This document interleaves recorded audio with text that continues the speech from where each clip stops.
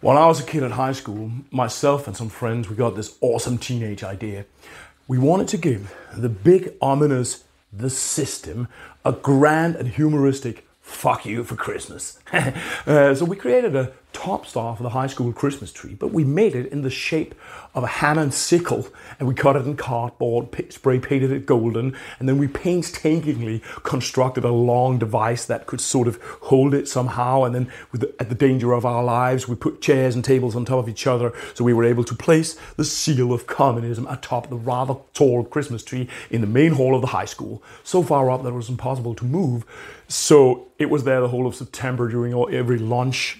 Everybody was looking at it, and we felt mightily good about ourselves. This video is about the problem of capitalism and some reflections about how we can think in animist ways about economy and economic exchange. And I'll just give you a little spoiler that Soviet communism probably isn't the solution. However, before I start reflecting on and also legitimizing the capitalism of my own little web shop and these kind of things, I'll just give a little shout out to all you cute little trolls out there in the Cybergarder, the Trollheim, who are calling me a Marxist, a label that I'm probably not learned enough to really deserve. So I'll just start with a little contemplation of socialism to a couple of moments from a 1970s socialist song that commemorates the peasant revolt that rose up in 1534 against the German mercenary army of Count Johann Rantzau. And this is performed by the Chilean folk band Milan 2 in collaboration with some Danish hippie school teachers here in the 1970s. So here we go. Hvis jeres ler snitende blanke, frygt ikke Rantzau sorte her. Silkeskavier for vadmelsklæder, bønder, tømrer, jyske knejte. Nu skal vi sejre i grevens fejde. Good. I got that off my chest. And let me just say that I hope that we'll come through this as friends and that you'll be able to see this as an honest and at times a little bit humoristic reflection on economy, and that everybody won't start hating me right-wingers because I'm obviously a little bit of a lefty, and lefties because I do think outside leftist boxes. Try your best to hang with me for the actual content, because the issue of economy and exchange is actually super interesting, and perhaps it can point us beyond capitalism and socialism, which are really these 19th century idiosyncrasies that just has stayed with us like really aggressively through the 20th century. To me, the deep question is, can we use animism to create non-exploitative models for exchange, right? When the early anthropologists came as Europeans and saw how all other people lived, they saw something really weird. They saw systems of exchange that didn't seem to function in the way that Western exchange works. That's, you condense some value into something like durable, like little nuggets of gold or digits inside a computer, and then you exchange those for something, a service, a device, a commodity, something you need or you can eat or a tool or whatever, right? No.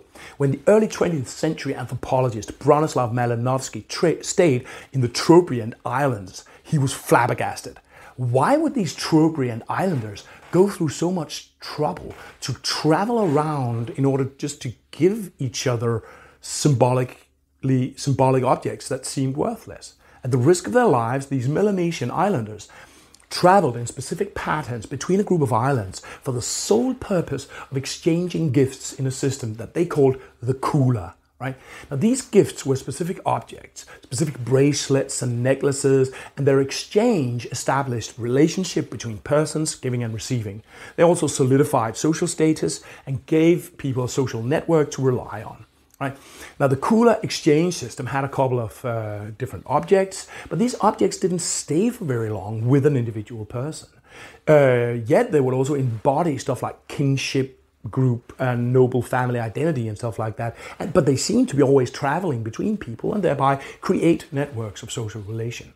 A comparable system has existed among the natives of the Pacific Northwest in America. The potlatch celebration was a kind of a gift-giving ceremony where that would affirm kinship ties, connection between humans, or connection between humans and other than humans.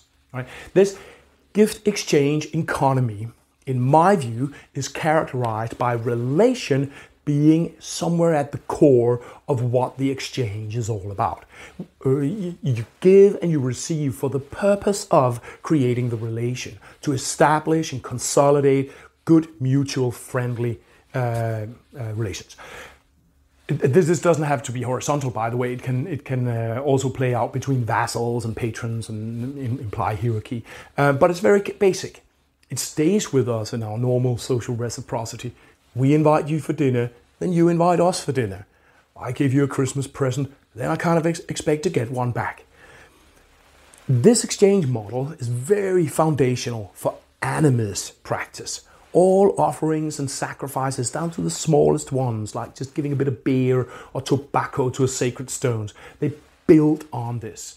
I give to create our relation, and I hope that our friendship will be mutually beneficial. I will get something back at some point. But notice how the person is somehow the target of the exchange. It is the opposite of this cynically self-interested character of building social relation that we in the market economy call networking.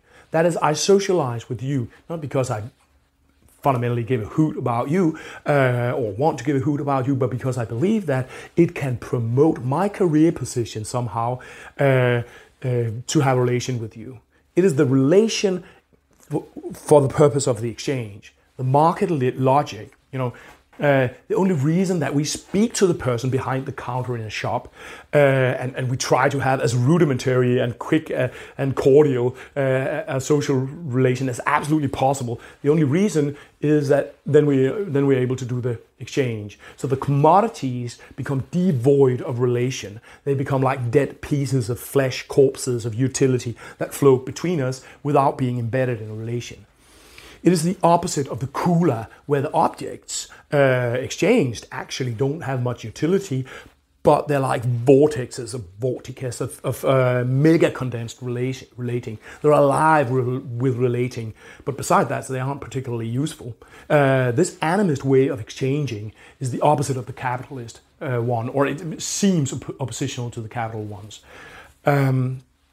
I exchange with you because I want you somehow. The object that I'm giving you is charged with my giving, with the relating. It's a vehicle of social presence and subjectivity between us. So there is a contradiction between these two models. And this actually means that the transition between them is sometimes a bit of a clash. For instance, when people shift from animist sharing economy and into a capitalist market economy. And I'll describe a little bit of background to this. Now, many hippie paganists seem to think that witches and witch hunting is not something that exists in polytheist, animist communities. It is. It has a different character and it's a bit less prominent than it sometimes does in Christian contexts, but it is there. For instance, there are communities in parts of Africa where you see the notion of witches as associated with self-interest and greed. So witch hunts are periodically aimed at the rich and powerful who clearly used black magic to amass wealth for themselves instead of participating properly in the sharing economy and as socially adept humans, right? And now what happened, and this happened in very similar ways in Europe and in Africa, was that there was a rise to power of a specific cocktail of capitalism and Protestantism. And in that package, what used to be seen as witch behavior, black magic, witchcraft, suddenly became the norm. Egotistical, self-interested, greed-driven behavior was now no longer just a human tendency that's there, like anger and hate or something, and which we, can deal with in a different way. No, in the capitalist market economy, this witchcraft-like thing suddenly became the normative behavior. So from the tradition of the animist sharing economy, capitalism is almost like a kind of witchcraft. And guess what? When people move from the animist economy and into the capitalist market economy, then people start seeing witches all over the place. It is as if the whole world has become driven by black magic when it became capitalist. And this is part of the reason that witch hunts occur when exactly this social thing happens, Protestantism and capitalism. In parts of Africa, we've seen this. I think it has cooled down somewhat. But back in the zeros, witch hunts were a huge problem. And that's a symptom of moving from animist gift-sharing economy that focuses on relation to persons and into the capitalist market economy where self-interest is an ideal rather than being a problem. Right. There might also be traces that the opposite, the mirroring logic could be at play, that the animist gift economy could be seen as problematic from the position of the Protestant capitalist logic. The potlatch gift exchange ceremonies from Native Americans were banned. This was illegal, hinting that perhaps this was seen as compromising to the capitalist logic. Right?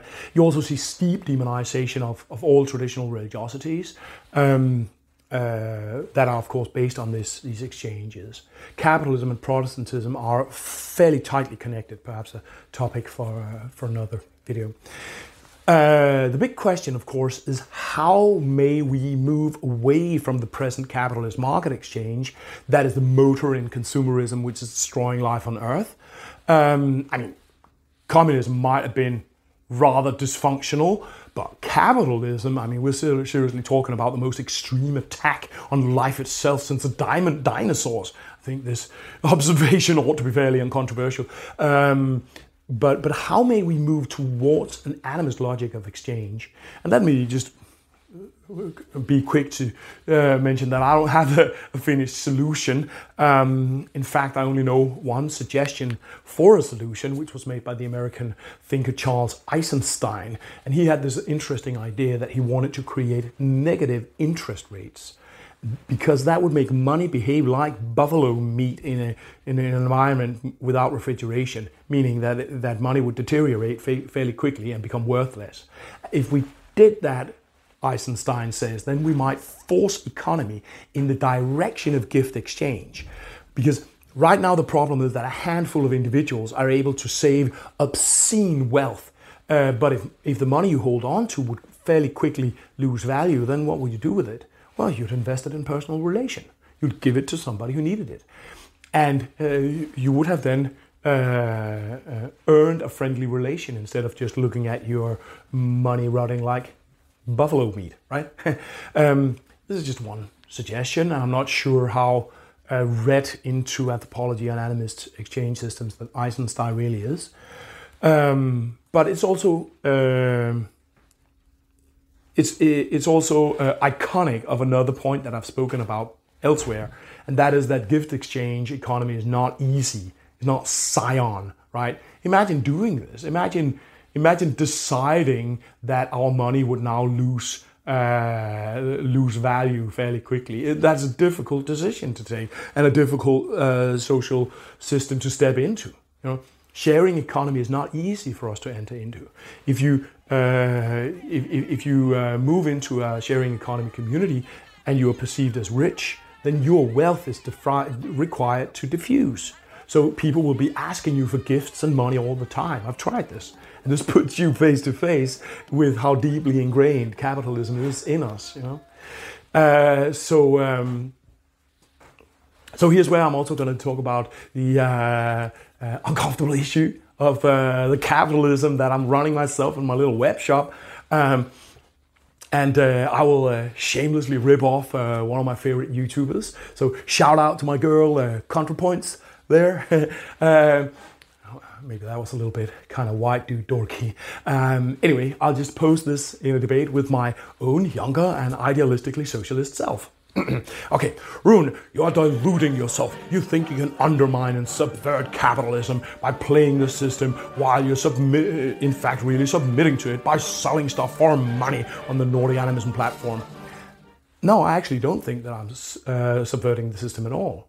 I think that would be a really easy, far too easy of a narrative to just start using. It would be an illusion.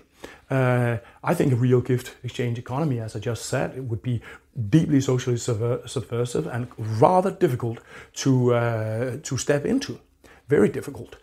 So even though we are Nordic Animism platform, we're sort of working with gifts and the idea of giving as a way of building friendly relations and honoring things and so on.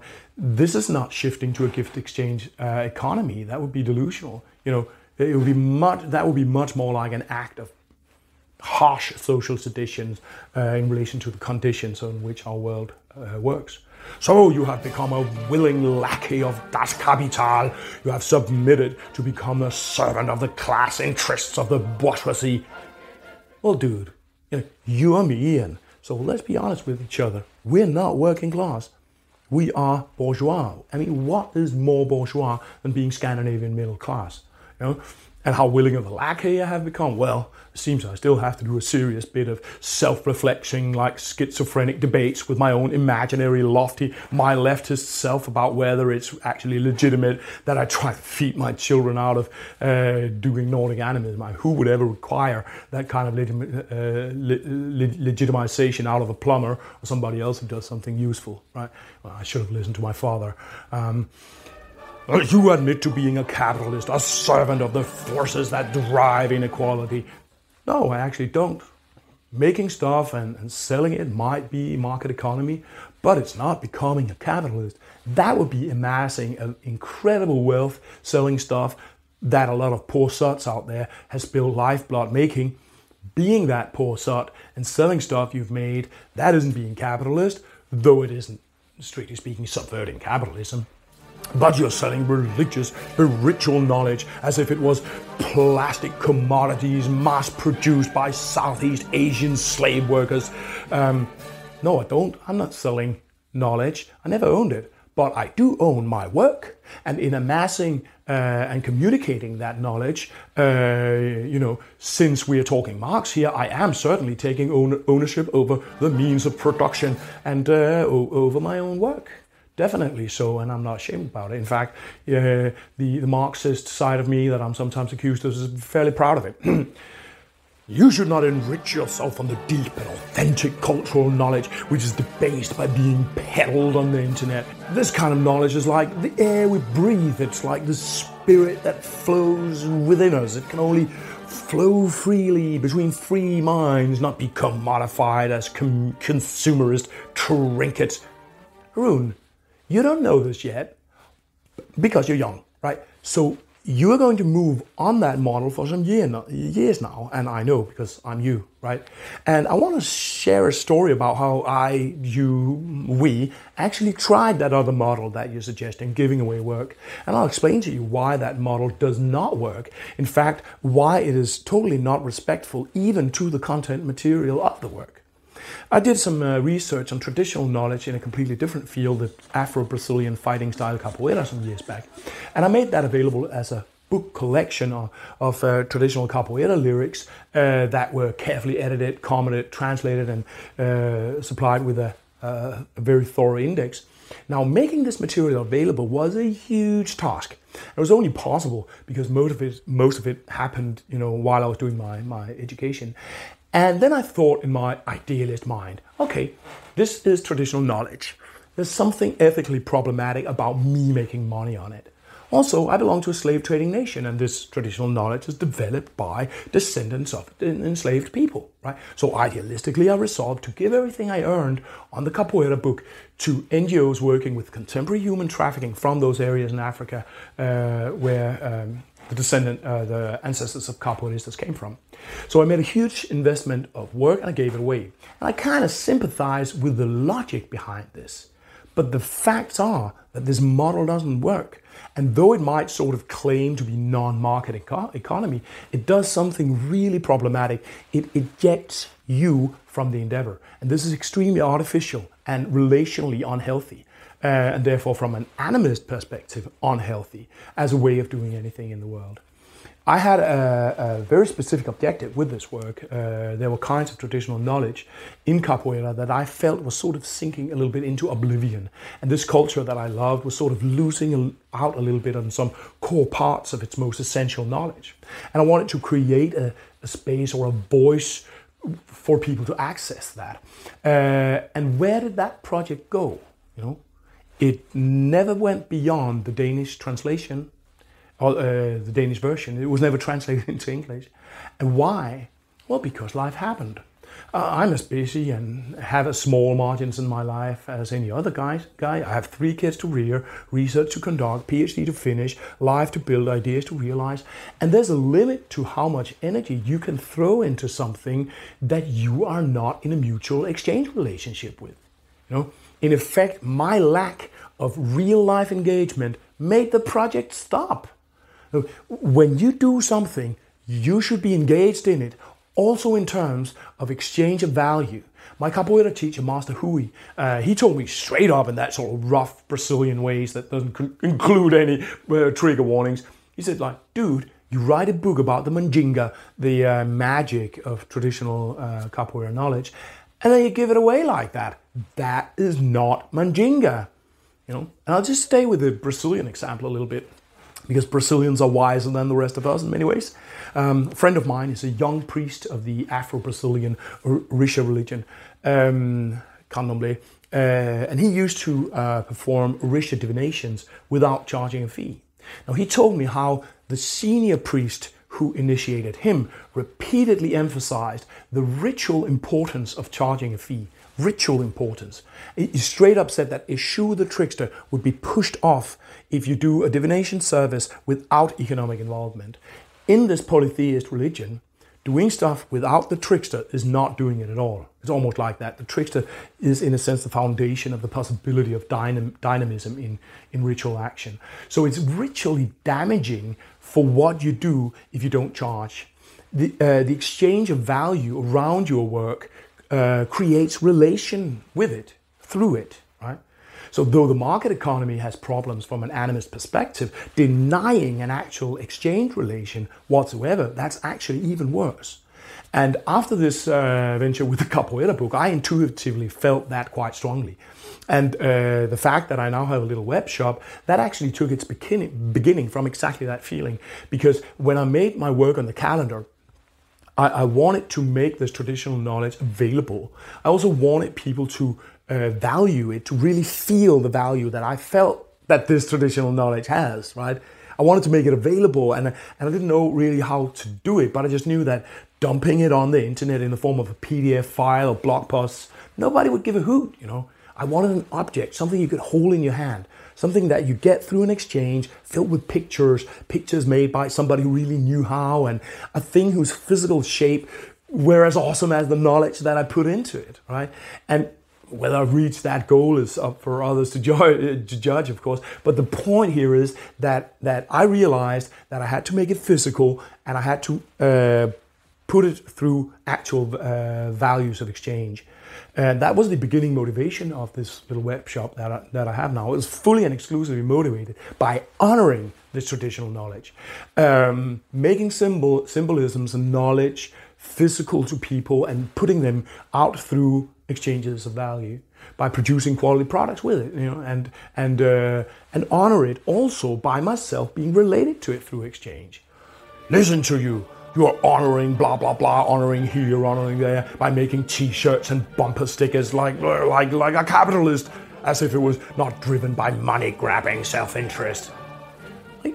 If I'm money-grabbing, then where are my money? I mean, why the flip am I trying to survive on something as almost insanely philanthropic as Nordic animism if I'm money-grabbing? Leftists criticizing each other, trying to survive. It's just about the dumbest thing in the world. Boy, please learn that. But listen to you little twat. Of course there's self-interest. That's what relation is. I am hoping to sell my work, and that will enable me to work on Nordic animism, to consolidate it, to develop the perspective, while perhaps one day being able to feed my kids by doing it. So in a sense, buying stuff here is a direct way of financing Nordic animism, a perspective that as an academic project, it totally falls between chairs. It's a little bit too white for indigenous scholarship. It's too tree-hugging for history of religions. It's too activist for folklore studies, and it smells a little bit too romanticist for ontological turn anthropology. So it tends to be rejected a little bit in traditional institutions, but it has to be done. This is probably the single most important way that anybody can engage cultural struggles or cultural studies today. And for crazy reasons, I'm the first one doing it as scholarship. So anyway, when I'm selling t-shirts with a raven design, then that is totally not as kind of a superficial thing. This is a design where the intellectual development of the thoughts and the analysis behind it are on cutting-edge international scholarship level. And a crew of super professional designers have been on it. A design as this is super dense with thought, meaning, skill, competence on so many different levels. And that's what you get when you're buying stuff from Nordic Animism. You're entering into an exchange with me, supporting my attempt to carve out a little tiny niche where I'm able to speak for traditional knowledge into our age. And a design such as this is not bullshit. It's a massive condensation of traditional knowledge. And I could talk for hours about every single symbol on this complex design. The design itself has been through a very long process of graphic development. The book on seasonal animism is its absolutely own content that opens cultural history in a way that is that nobody thought about before. For crazy reasons, nobody thought about before to take the way that indigenous scholars think about their own culture and apply it to majority culture. Nobody thought that you could look at folklore, European folklore, in that way.